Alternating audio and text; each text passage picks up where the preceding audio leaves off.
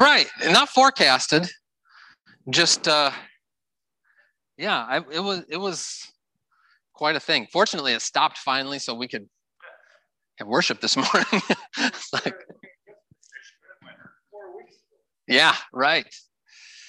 So no, it's something else. But I love it when the sun is coming through in the morning through these windows. It's a fantastic thing. So thank you all for coming today, and we'll go ahead and get started. You've got the handout. We're continuing our look at the spiritual disciplines, and we're a few weeks into this now. We've looked at the spiritual discipline of what we call daily prayer, and just that time that we set aside each day to prayerfully ruminate on God's word, digest it, right? Pray it back to him. That's really the foundational spiritual discipline from which everything else really flows. It's kind of a keystone habit, as one author, Charles Duhigg, puts it. A keystone habit are those habits that you have, that if you do that, then all these other things line up as well, right? So for many people, a keystone habit is exercise. For others, it's getting up early in the morning. If I do that, then all these other things will fall into place. Daily prayer is really a keystone habit when it comes to our spiritual discipline, our spirituality. Then last week, we looked at the spiritual discipline case for why I think it's a really valuable practice that has largely fallen out of practice within the Lutheran Church, I think in other denominations as well. Many times we just associate, it's one of those things we say, oh, that's just too Catholic. And if at the end of your confession I said, go and say, 8 Hail Marys and do your penance, then that would probably be too Catholic. Although I'm always skeptical when somebody just dismisses something by saying that's too Catholic. Well, okay, let's talk about what that means.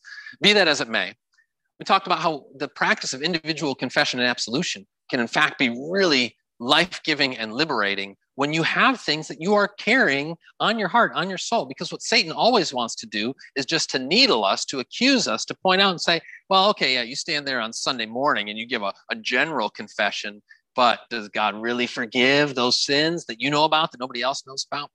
Individual confession and absolution is a way to ensure that Satan is not able to hold that over us, where you can hear that word, that forgiving word spoken personally and directly over you. So that was what we looked at last week. And now this week, one that, and I think in many ways is sort of the consummate or epitome of a spiritual discipline when people think about this, which is fasting.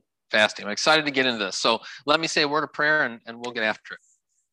Dear Father in heaven, thank you so much for gathering us together on this beautiful morning. Thank you for the snow, which reminds us of the forgiving blood of your Son, Jesus, that makes us white of snow. We thank you for the sunshine as well, Lord, and how you shine in our hearts with the light of your glory. We pray that you would open our hearts and minds to hear and to receive what you would teach us this morning. We pray in Jesus' name.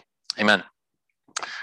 All right, so just to start out with a little humor and put it in proper context, number one on your handout, flaunting our piety is a perennial temptation, Jesus spoke of this. Beware of practicing your righteousness before other people in order to be seen by them, for then you will have no reward from your Father who is in heaven. And then I appreciated this. This is from the kind of humor website, Babylon Bee. It says, confirmed, Facebook fasts only count if you loudly announce them in advance, right? And it says on there, I'm going to be off Facebook for a while to focus on more important things. Just so you all know, and for those of you who aren't on Facebook, you're like, what is this talking about here? But anytime we have some sort of piety or practice of faith, the temptation then is, Lane, as you're coming in, if you want to grab a handout on the back pew right there, the temptation then is to boast about it before people. So how great am I for doing this? And perhaps with fasting, that's an especial temptation. But let me just ask you all in general, are your perceptions about fasting generally positive or negative, or is it just not something you've thought about at all? What would you say are your general impressions about fasting? Okay, neutral. Paul says totally neutral. Neutral because you just don't think about it, don't hear about it, or neutral because it's neither positive nor negative? Okay, good enough. Others of you? Okay, positive. Yeah. Okay. Yeah. Do that type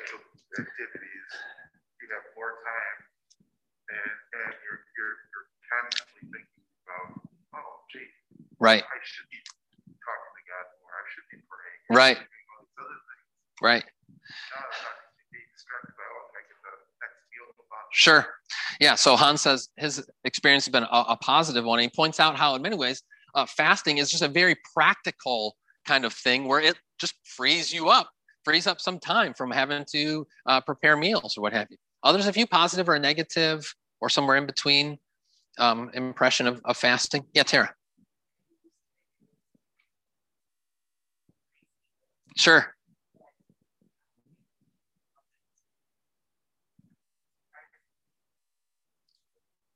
Yeah, right.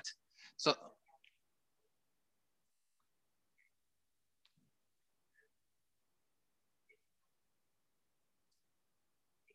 sure. That's a great point. So, Tara says that she had an impression of it that it was kind of crazy, which it might be. Let's not just dismiss that. But that for her, it's also a very edifying thing. And that, yeah, the popular kind of stereotypes or perceptions about it don't necessarily have to be the case, which is to say it doesn't have to be like Jesus. Well, I'm going to do it like Jesus. I got to go for 40 days, right? No, it might just be, a few hours or part of a day. We'll get into some of the practical stuff about it later. Yeah, Esther.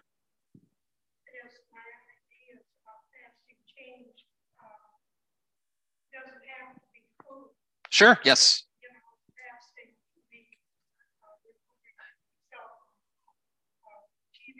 Yeah. Yes. Yep. Exactly. That's a great point. That fasting doesn't just have to be about food. That's the most basic one, but there are other things that we can and maybe should fast from as well. All right, so let's take a closer look at what the scriptures have to teach about this, which is surprisingly quite a bit.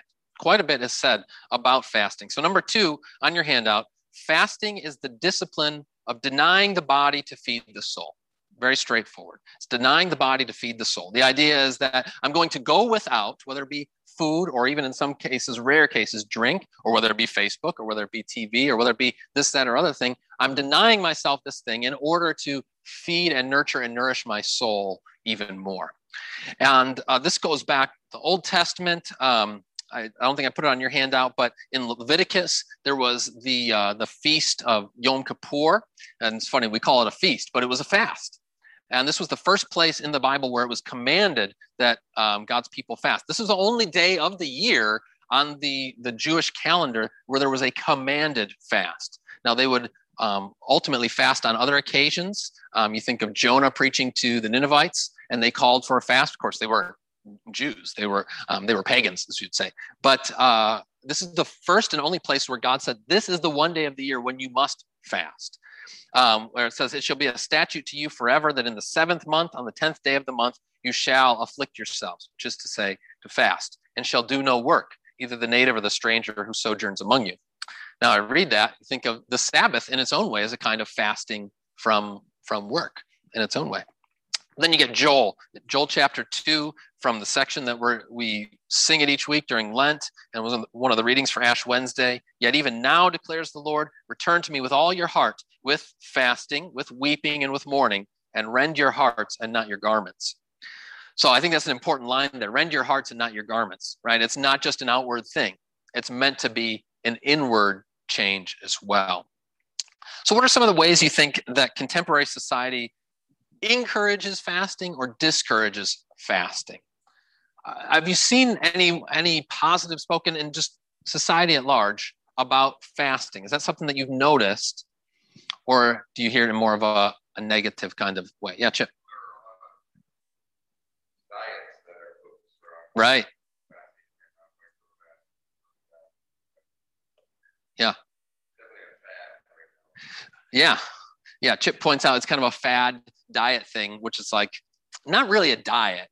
When I was in college, I had a friend of mine, and we were getting to Lent, and we were talking about what we're going to be giving up for Lent. This kind of conversation, and she said, "Oh, I'm going to give up food every day from sun up to sundown." Okay, this was a girl who I knew was kind of struggling with body image and this sort of thing, and I was like, Linda, that's called Ramadan, okay? You don't need to just give up food. You probably shouldn't be giving up food from sun up to sundown every single day. It's one thing if you do that from time to time as a spiritual discipline, but I could tell for her, she was using it as kind of a diet, and more diabolical yet, almost smuggling in this really thing that was really bad for her under the auspices of her spirituality or her religion. But I think Chip's right. It is very much a fad.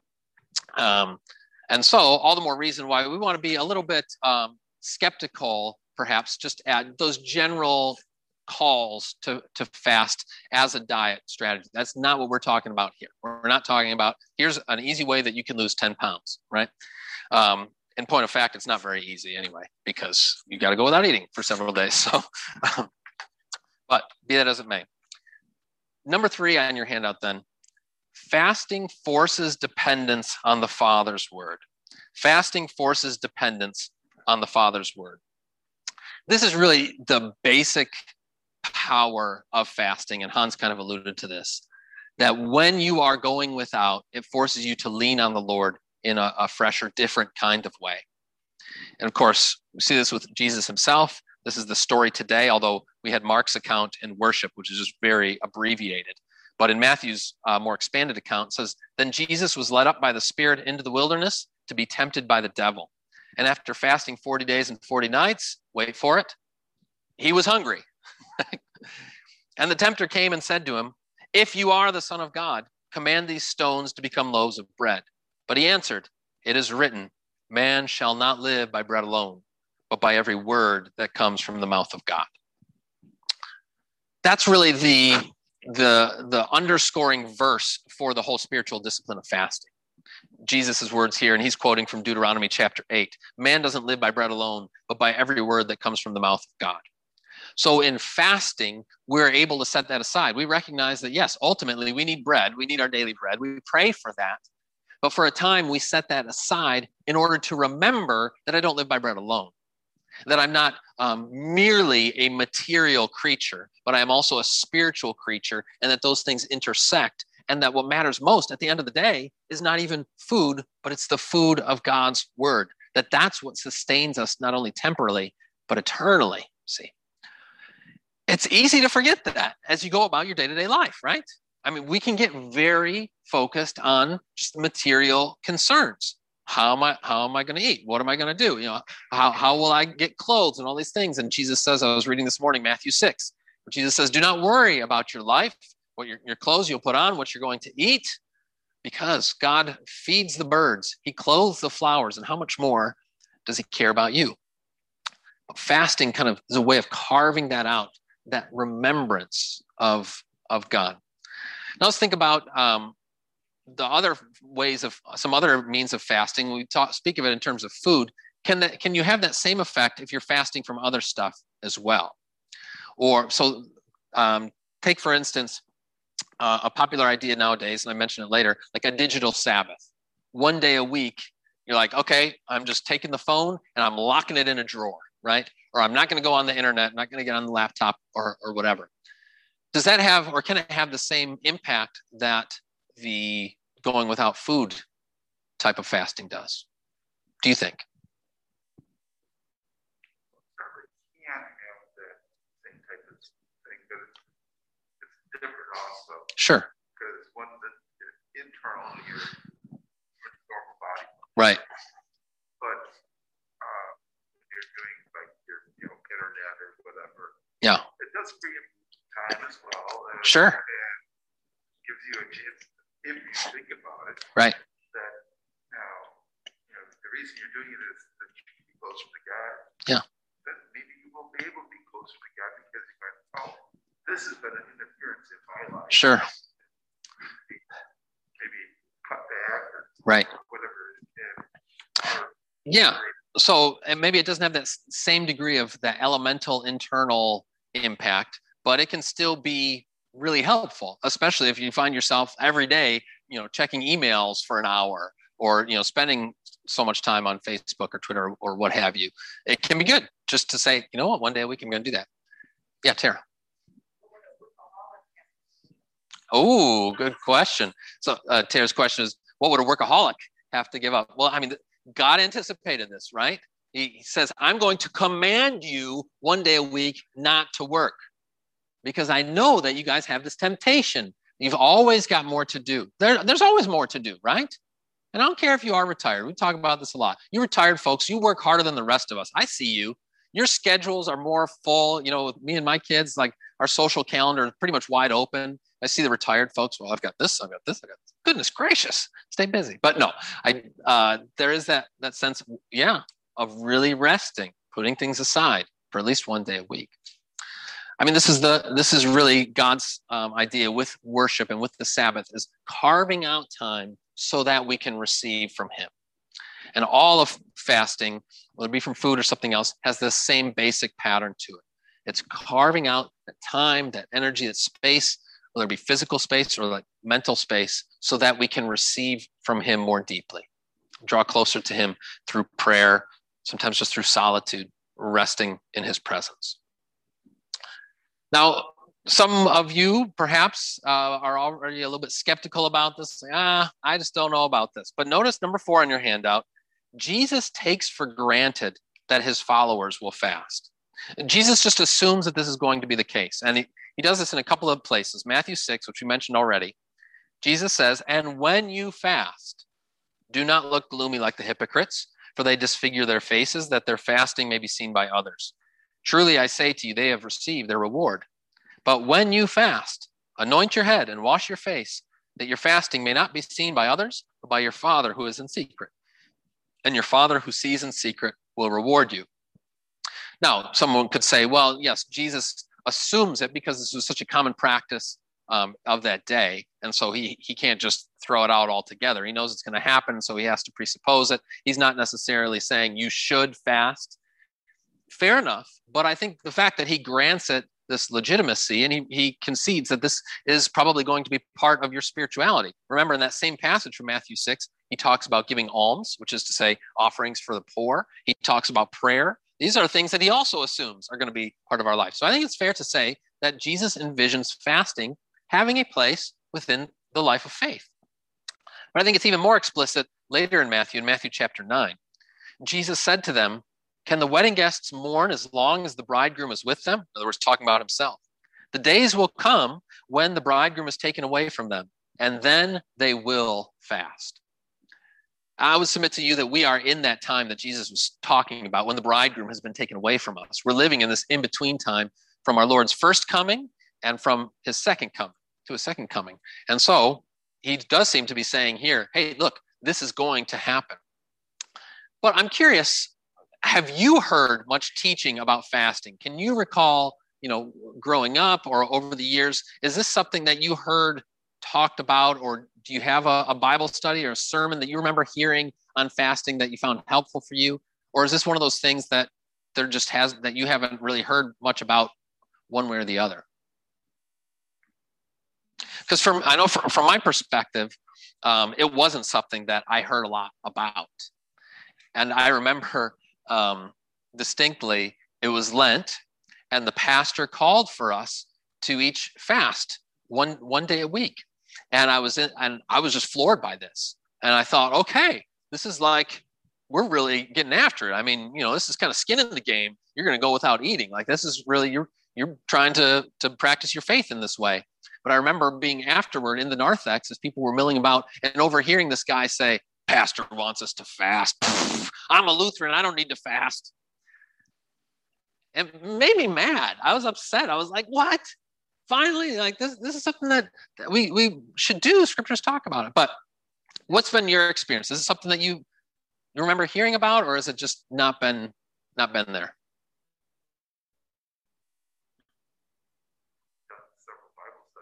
Okay. Over the years, done some Bible studies on it. Sure. Yes, right.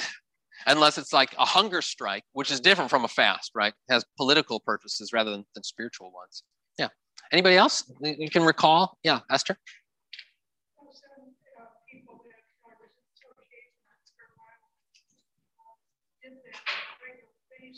Yeah. Right. There you go. Right. That's the total opposite of what Jesus is saying, right? Yeah. Let's have a sign-up sheet on the back, and let's see who's fasting. And for how long? And what all are you fasting from? Like, guys, this is directly the opposite of what the Lord has talked about here. Now, there are times that the scriptures will call for a general fast. And in history, this has happened where like a nationwide sort of thing. But in that case, it's sort of like an all or nothing, or an all or individual, which is to say, if it's not just an individual you and God sort of thing, then it's everybody's doing it, whether that be a church-wide time of prayer and fasting or even a nationwide sort of thing, which, I mean, you're hard-pressed to imagine that in this day and age, that call. But this was something that did happen in this country. I believe in World War II, there were calls for National Day of prayer and fasting. So that kind of thing does exist. And that gets me to number 5 on your handout there, that fasting and prayer are like peanut butter and jelly, right? They go together, preferably crunchy, as I've said before, but they go together. Daniel says, then I turned my face to the Lord God, seeking him by prayer and pleas for mercy with fasting and sackcloth and ashes. So you also have a third element that often does show up there as well, sackcloth and ashes. We'll have to do a separate Bible study on how you can start to incorporate sackcloth and ashes into your daily faith. I don't have a whole lot of it around, but did have some ashes a few days, but I digress. And you see it especially in the book of Acts, where there's this call for prayers and fasting, Acts 13. There were in the church at Antioch prophets and teachers, Barnabas, Simeon, who was called Niger, Lucius of Cyrene, Manaen, a lifelong friend of Herod the Tetrarch, and Saul. While they were worshiping the Lord and fasting, the Holy Spirit said, set apart for me Barnabas and Saul for the work to which I've called them. Then, after fasting and praying, they laid their hands on them and sent them off. Isn't this interesting that while they were worshiping the Lord and fasting, it says, the Holy Spirit spoke to them? How do you suppose the Holy Spirit spoke to them? I mean, it doesn't give us the impression that it's like when, Saul hears the voice of the Lord. What do you think that speaking was like? Yeah. Just the idea that comes into your head that is very compelling. Yeah. And that this is oftentimes, I think, kind of a telltale thing, is not something that you had considered or previously were like mulling over, when it's just like, oh, there it comes, like a bolt out of the sky. But I think, it happens in prayer more often than not, right? And there's something about fasting that it's like by not having food, it somehow opens your ears more. I mean, I'm not really good at, anatomy. But I don't think usually when you eat, it doesn't usually go to your ears. But there does seem to be something about refraining from eating helps to open up your ears to what God is saying. Again, in Acts 14, when they had appointed elders for them in every church with prayer and fasting, they committed them to the Lord in whom they had believed. Now, maybe you're noticing a theme here. When are those times of prayer and fasting? Well, especially for the early church. Why did they have those times of prayer and fasting? What were they about to do? Make a decision. That's right. And golly, I think that this is something worth attending to more, really. Especially when we find ourselves making difficult decisions and saying, I don't know what you're like, but too often I think I just fall into let's do a pro and con list, right? Let's just work this out. And if the pro list is longer than the con list, that wins, something like that. But you see this in the scriptures again and again and again, that when a difficult decision is to be made, to take time for prayer and fasting. Again, this doesn't have to be a fasting of 40 days or something like that. Maybe it's just for a meal, or maybe it's a day. But I think that there's something really valuable for us to pay attention to there. If you're making a decision to do that. Yeah, Gordon.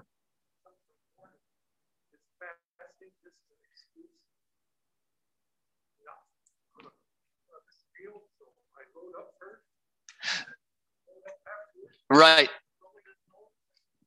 Good question. So Gordon asks, is it, are you kind of working through a loophole if you decide, all right, I'm going to have a huge breakfast. All right. I'm going to have pancakes and eggs and bacon, and then I'm going to fast from lunch, and I'm going to have a big dinner again too. I would say you're probably missing the point. I'm not sure it's going to be as beneficial for you, right? What's that, Tom? That's what the Muslims do a lot, Tom says. Yeah, right. And there's nothing wrong with doing that. It's just if your goal is to fast and to set aside some time and maybe clear out not only your stomach but your mind, I think it probably works at cross purposes at least a little bit.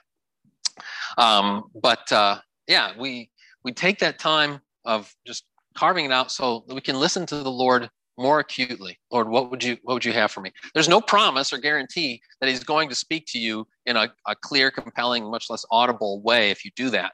But I do think it can help us be a little bit more spiritually sensitive to what God would be leading us to. Yeah. Good. All right. So we've talked a lot about how fasting is about negation, denying ourselves, which it is. But the scriptures also make the point, number 6 on your handout, that fasting is about action as well as negation. It's not just denying ourselves, but it also means doing things, and doing things perhaps that we wouldn't or didn't have time to do before, or what have you.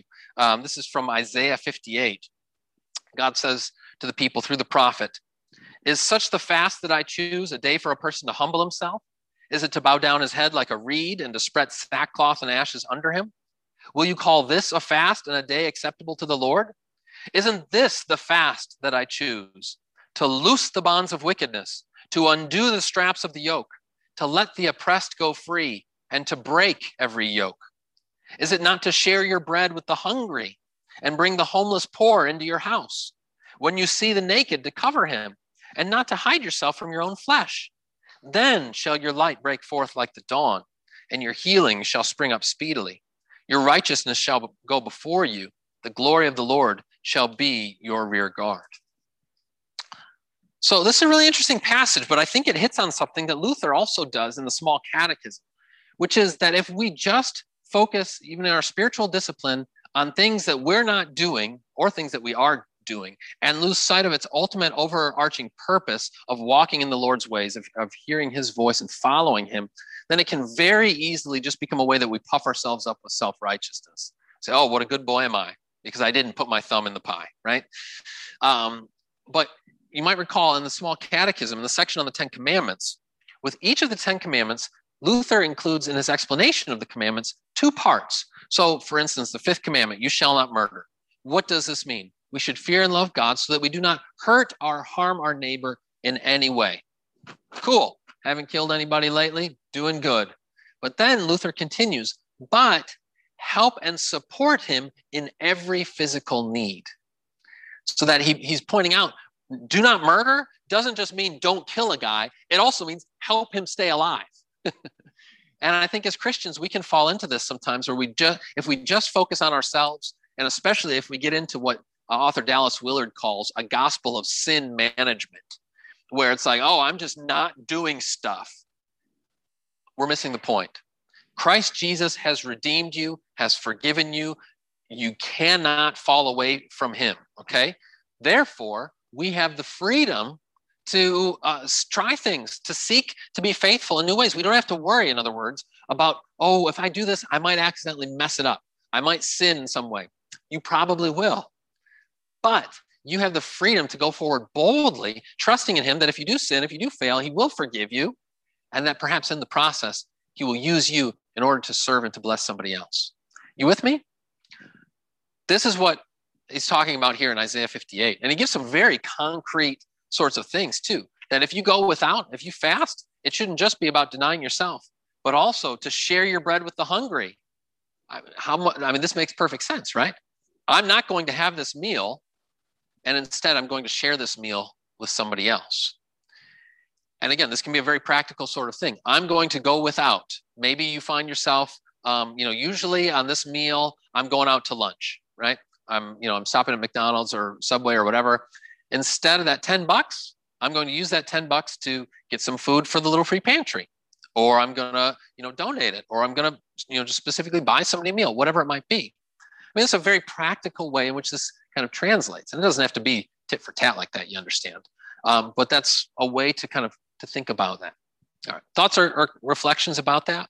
It's not just about negation, but also about action. Yeah, Esther.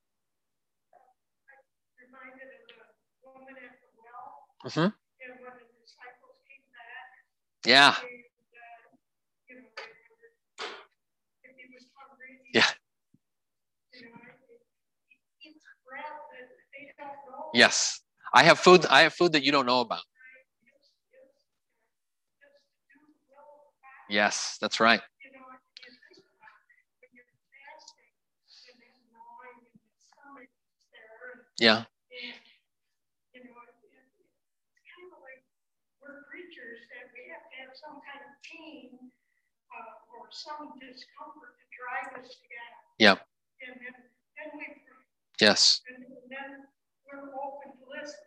Yep. And so, but to think about that dual thing. Yes. Not only to hear from God, but then to do the will of God. That's right. You know, That's right. Yeah, that's very well put. Thank you for reminding us of that passage. So Jesus saying, I have food that you don't know about, and my food is to do the will of the Father. That's right. So when we feel that gnawing of physical hunger, it reminds us of our deeper spiritual hunger for ourselves and for others, which is ultimately for the Lord himself. I think Psalm 63 says, now it escapes me. That always tends to happen. Psalm 63, I will look it up if it's in the hymnal here. Of course it's not, but it's something to the effect of, my soul thirsts for you, my heart longs for you, as in a dry and weary land where there is no water. That ultimately our hunger and our thirsting is after God himself. And in his essay, The Weight of Glory, C.S. Lewis says something interesting where he makes this connection where when we have that physical hunger, that doesn't necessarily tell us that we will have bread, but it tells us that we are creatures who are made to eat bread. See? And he says, similarly, when we feel that deeper longing and gnawing that no earthly thing can seem to satisfy, that's also a pointer that we are made for something more, right? That we are creatures that are ultimately made to be in union with God, to do the Father's will. Very good. All right, number 7 on your handout then. Fasting is fine outward training, but no substitute for fervent faith. Okay, so this just underscores and reinforces a caveat that we've already made, that ultimately it's not, fasting is a good thing to do, but it's not something that justifies us before the Father. And you think of the great story in Luke 18, where you've got the Pharisee and the tax collector together in the temple, and the Pharisee standing by himself prayed thus, "Oh God, I thank you that I'm not like other men, extortioners, unjust, adulterers, or even like this tax collector." Can you imagine if somebody prayed like this in worship today? Chip stands up, "I thank you, Lord, that I'm not like," no, you would never do that, Chip, but it's hilarious. But I think Jesus means it to be kind of hilarious. I fast twice a week. There it is. I give tithes of all that I get. But the tax collector, standing far off, would not even lift up his eyes to heaven, but beat his breast, saying, "God, be merciful to me, a sinner." I tell you, this man went down to his house justified, rather than the other. For everyone who exalts himself will be humbled, but the one who humbles himself will be exalted. This guy that doesn't fast twice a week, he's the one who's acceptable to God because he has that fervent faith, trusting that his justification is received rather than achieved. See? But I have in mind also the words of Luther in the Small Catechism in the section on the Lord's Supper. And the question is asked, who receives this sacrament worthily? And this is interesting for 2 reasons. He says, fasting and bodily preparation are certainly fine outward training. I don't remember ever hearing that or learning about that when I was in confirmation class. I'm sure that I did, but I don't remember it being there. I'm coming up in a few weeks with the confirmands about the Lord's Supper. You better believe I'm going to underscore this for them, right? This is fine outward training. It's good. And what Luther probably has in mind especially was the ancient practice of not eating before you receive the Lord's Supper on the Lord's Day. I believe, don't quote me on this, but I believe this is why it has the name breakfast, why we call it breakfast, because it was the meal by which you would break the fast. If you fasted before receiving the sacrament on the Lord's Day, then you would have that meal that breaks the fast. I believe that's true, but you could probably find out something else on the internet. But anyway, I think that's what Luther probably has in mind, especially not just a general fast, but specifically on the Lord's Day. Don't eat before you come to the Lord's table. But then he goes on to say, but that person is truly worthy and well prepared who has faith in these words. given and shed for you for the forgiveness of sins. Ultimately, that's what matters most. There's an old hymn that I quote along these lines, that all the fitness he requires is that you feel your need for him. All the fitness he requires is that you feel your need for him. That's what makes you worthy to receive that. Fasting, outward training, it's good. But our worthiness comes not from anything within us, but if anything, from our lack of things, that we recognize the need, that we receive everything from him. So I think we keep that balance. We recognize fasting is a good thing, but ultimately faith and faith alone is what saves us. All right, but then number 8, and this I think is another really overlooked point when it comes to fasting, that fasting is fulfilled in feasting.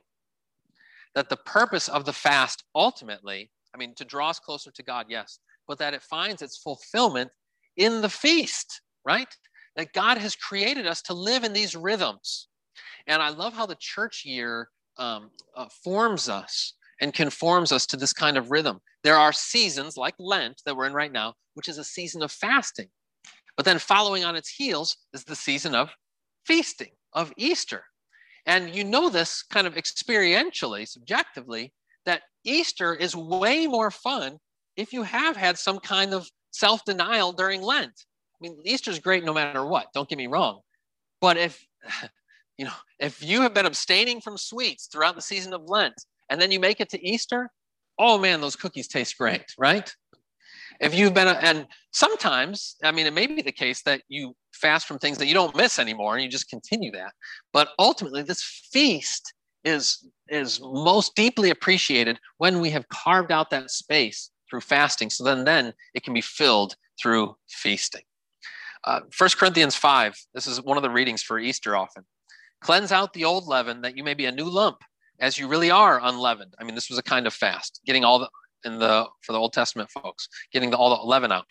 For Christ, our Passover lamb, has been sacrificed.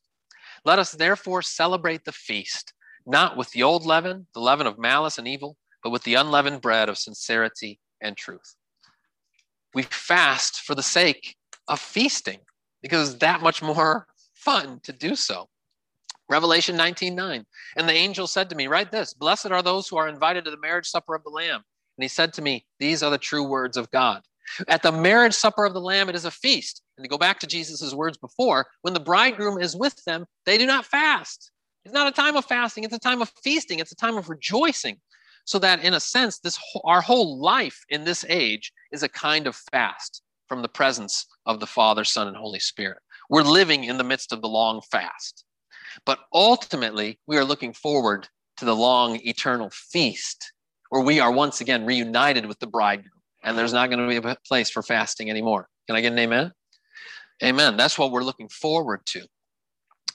I read this passage from author Anthony Esolen, and I found this really interesting. He was doing some cultural commentary. He was talking about the nuns. And I've mentioned this before. That's this new demographic that we have now. People who on their surveys or what have you, when they're asked what religion they have, they check the box that says none. Okay, it's the fastest growing demographic, especially for people under 40. So he says, let me name the things whereof the nuns have none.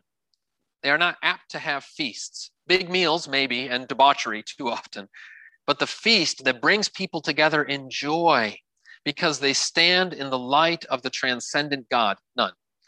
We must have feasts. The more and the more solemn, the merrier, a paradox that the nuns do not understand.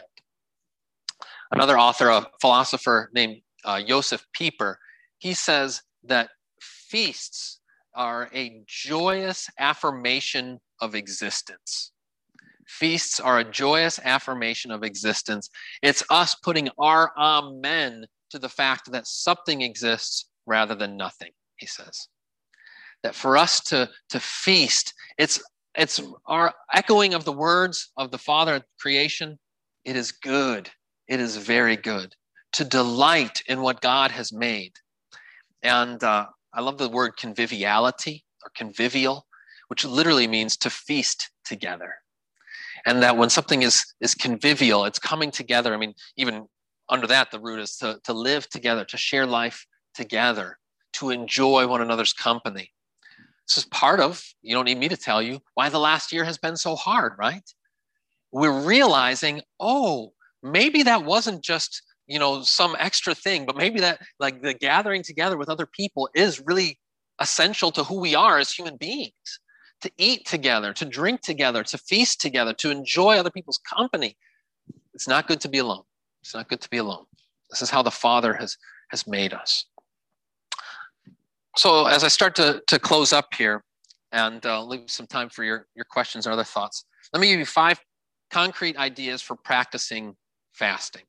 If you are persuaded and you're like, okay, so I want to dip my toe into this. This isn't something I've done. How could I do this? Number 1, skip breakfast on a Sunday, like we talked about, following that ancient custom of the Lord's Supper being your first food on the Lord's Day. This is just a small thing, but it's really a joyful thing when the first food on your lips, on your tongue, on a Sunday is the Lord's Supper. And then by the time you get home, you're ready for a great meal. Now, I'm curious, for how many of you, this was not the case in my home growing up, for how many of you was like your Sunday lunch, your biggest meal of the week, or where it was like a big thing? I've heard that this is something, okay, for a number of you. And again, that was probably in part a practical reason, because mom had more time to prepare it, right? But I wonder if it's also reflective of this practice of Sunday afternoon. This is going to be our big meal, and the family is going to get together. I'm so jealous of you Dankies, or I guess it was the Dolphs. Is that where you've got like all this family right there within a half mile? And I just imagine everybody being able to get together for, the Sunday dinner or something. And maybe others of you that have family close are able to do that. My folks aren't close enough that we're able to do that every Sunday. But if you do have that, God bless you. How much more to be able to enjoy that. Anyway, I digress as usual. So number 2, second idea, implement a weekly digital Sabbath. One day when you turn off your phone and your devices. Mentioned this already.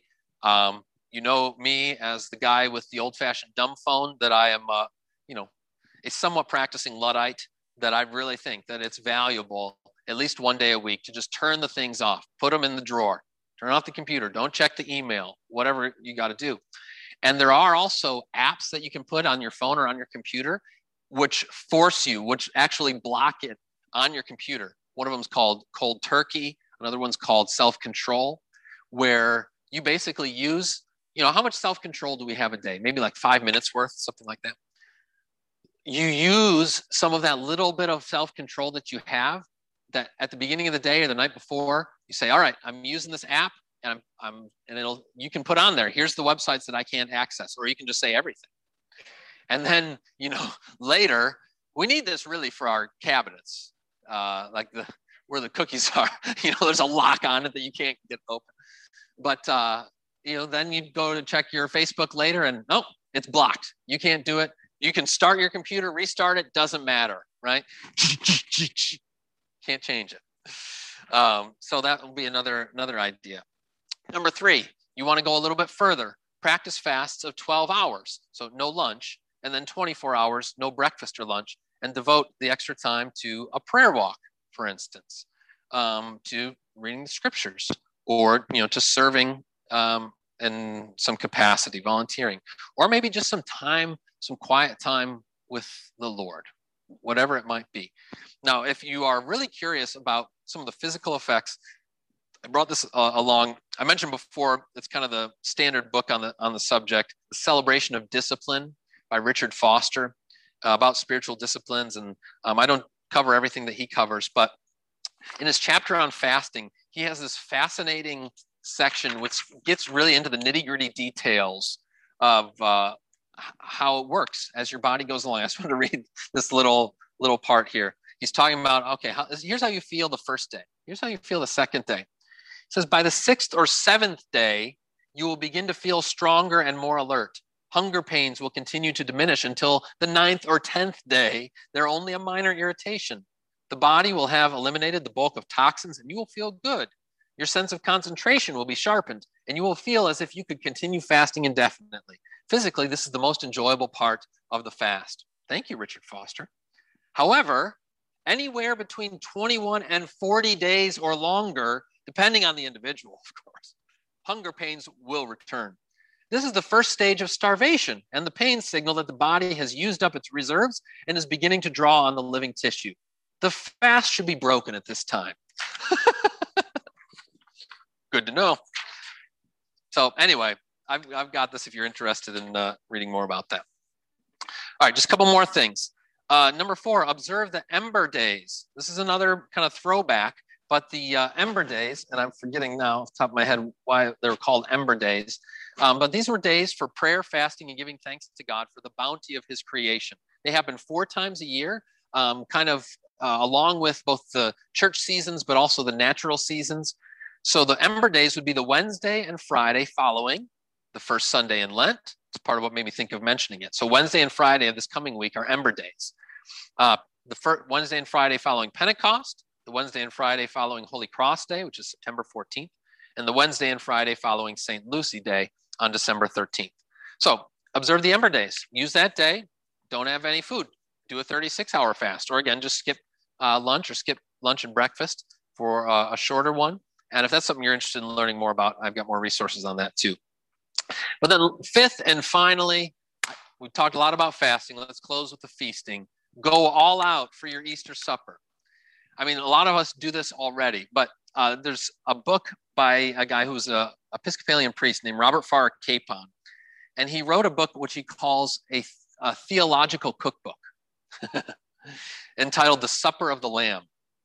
And it's a meditation on eating and the process of food preparation, but it's also provides the menu and the recipes for having a lamb supper for 12.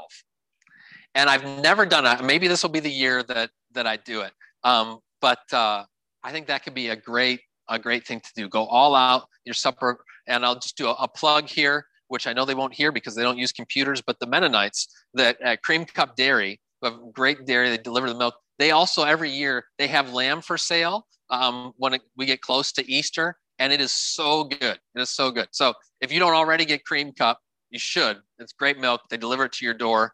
I love it. And but they also will give you some lamb. You have to pay for it. But anyway, wrapping up. Any last comments or questions?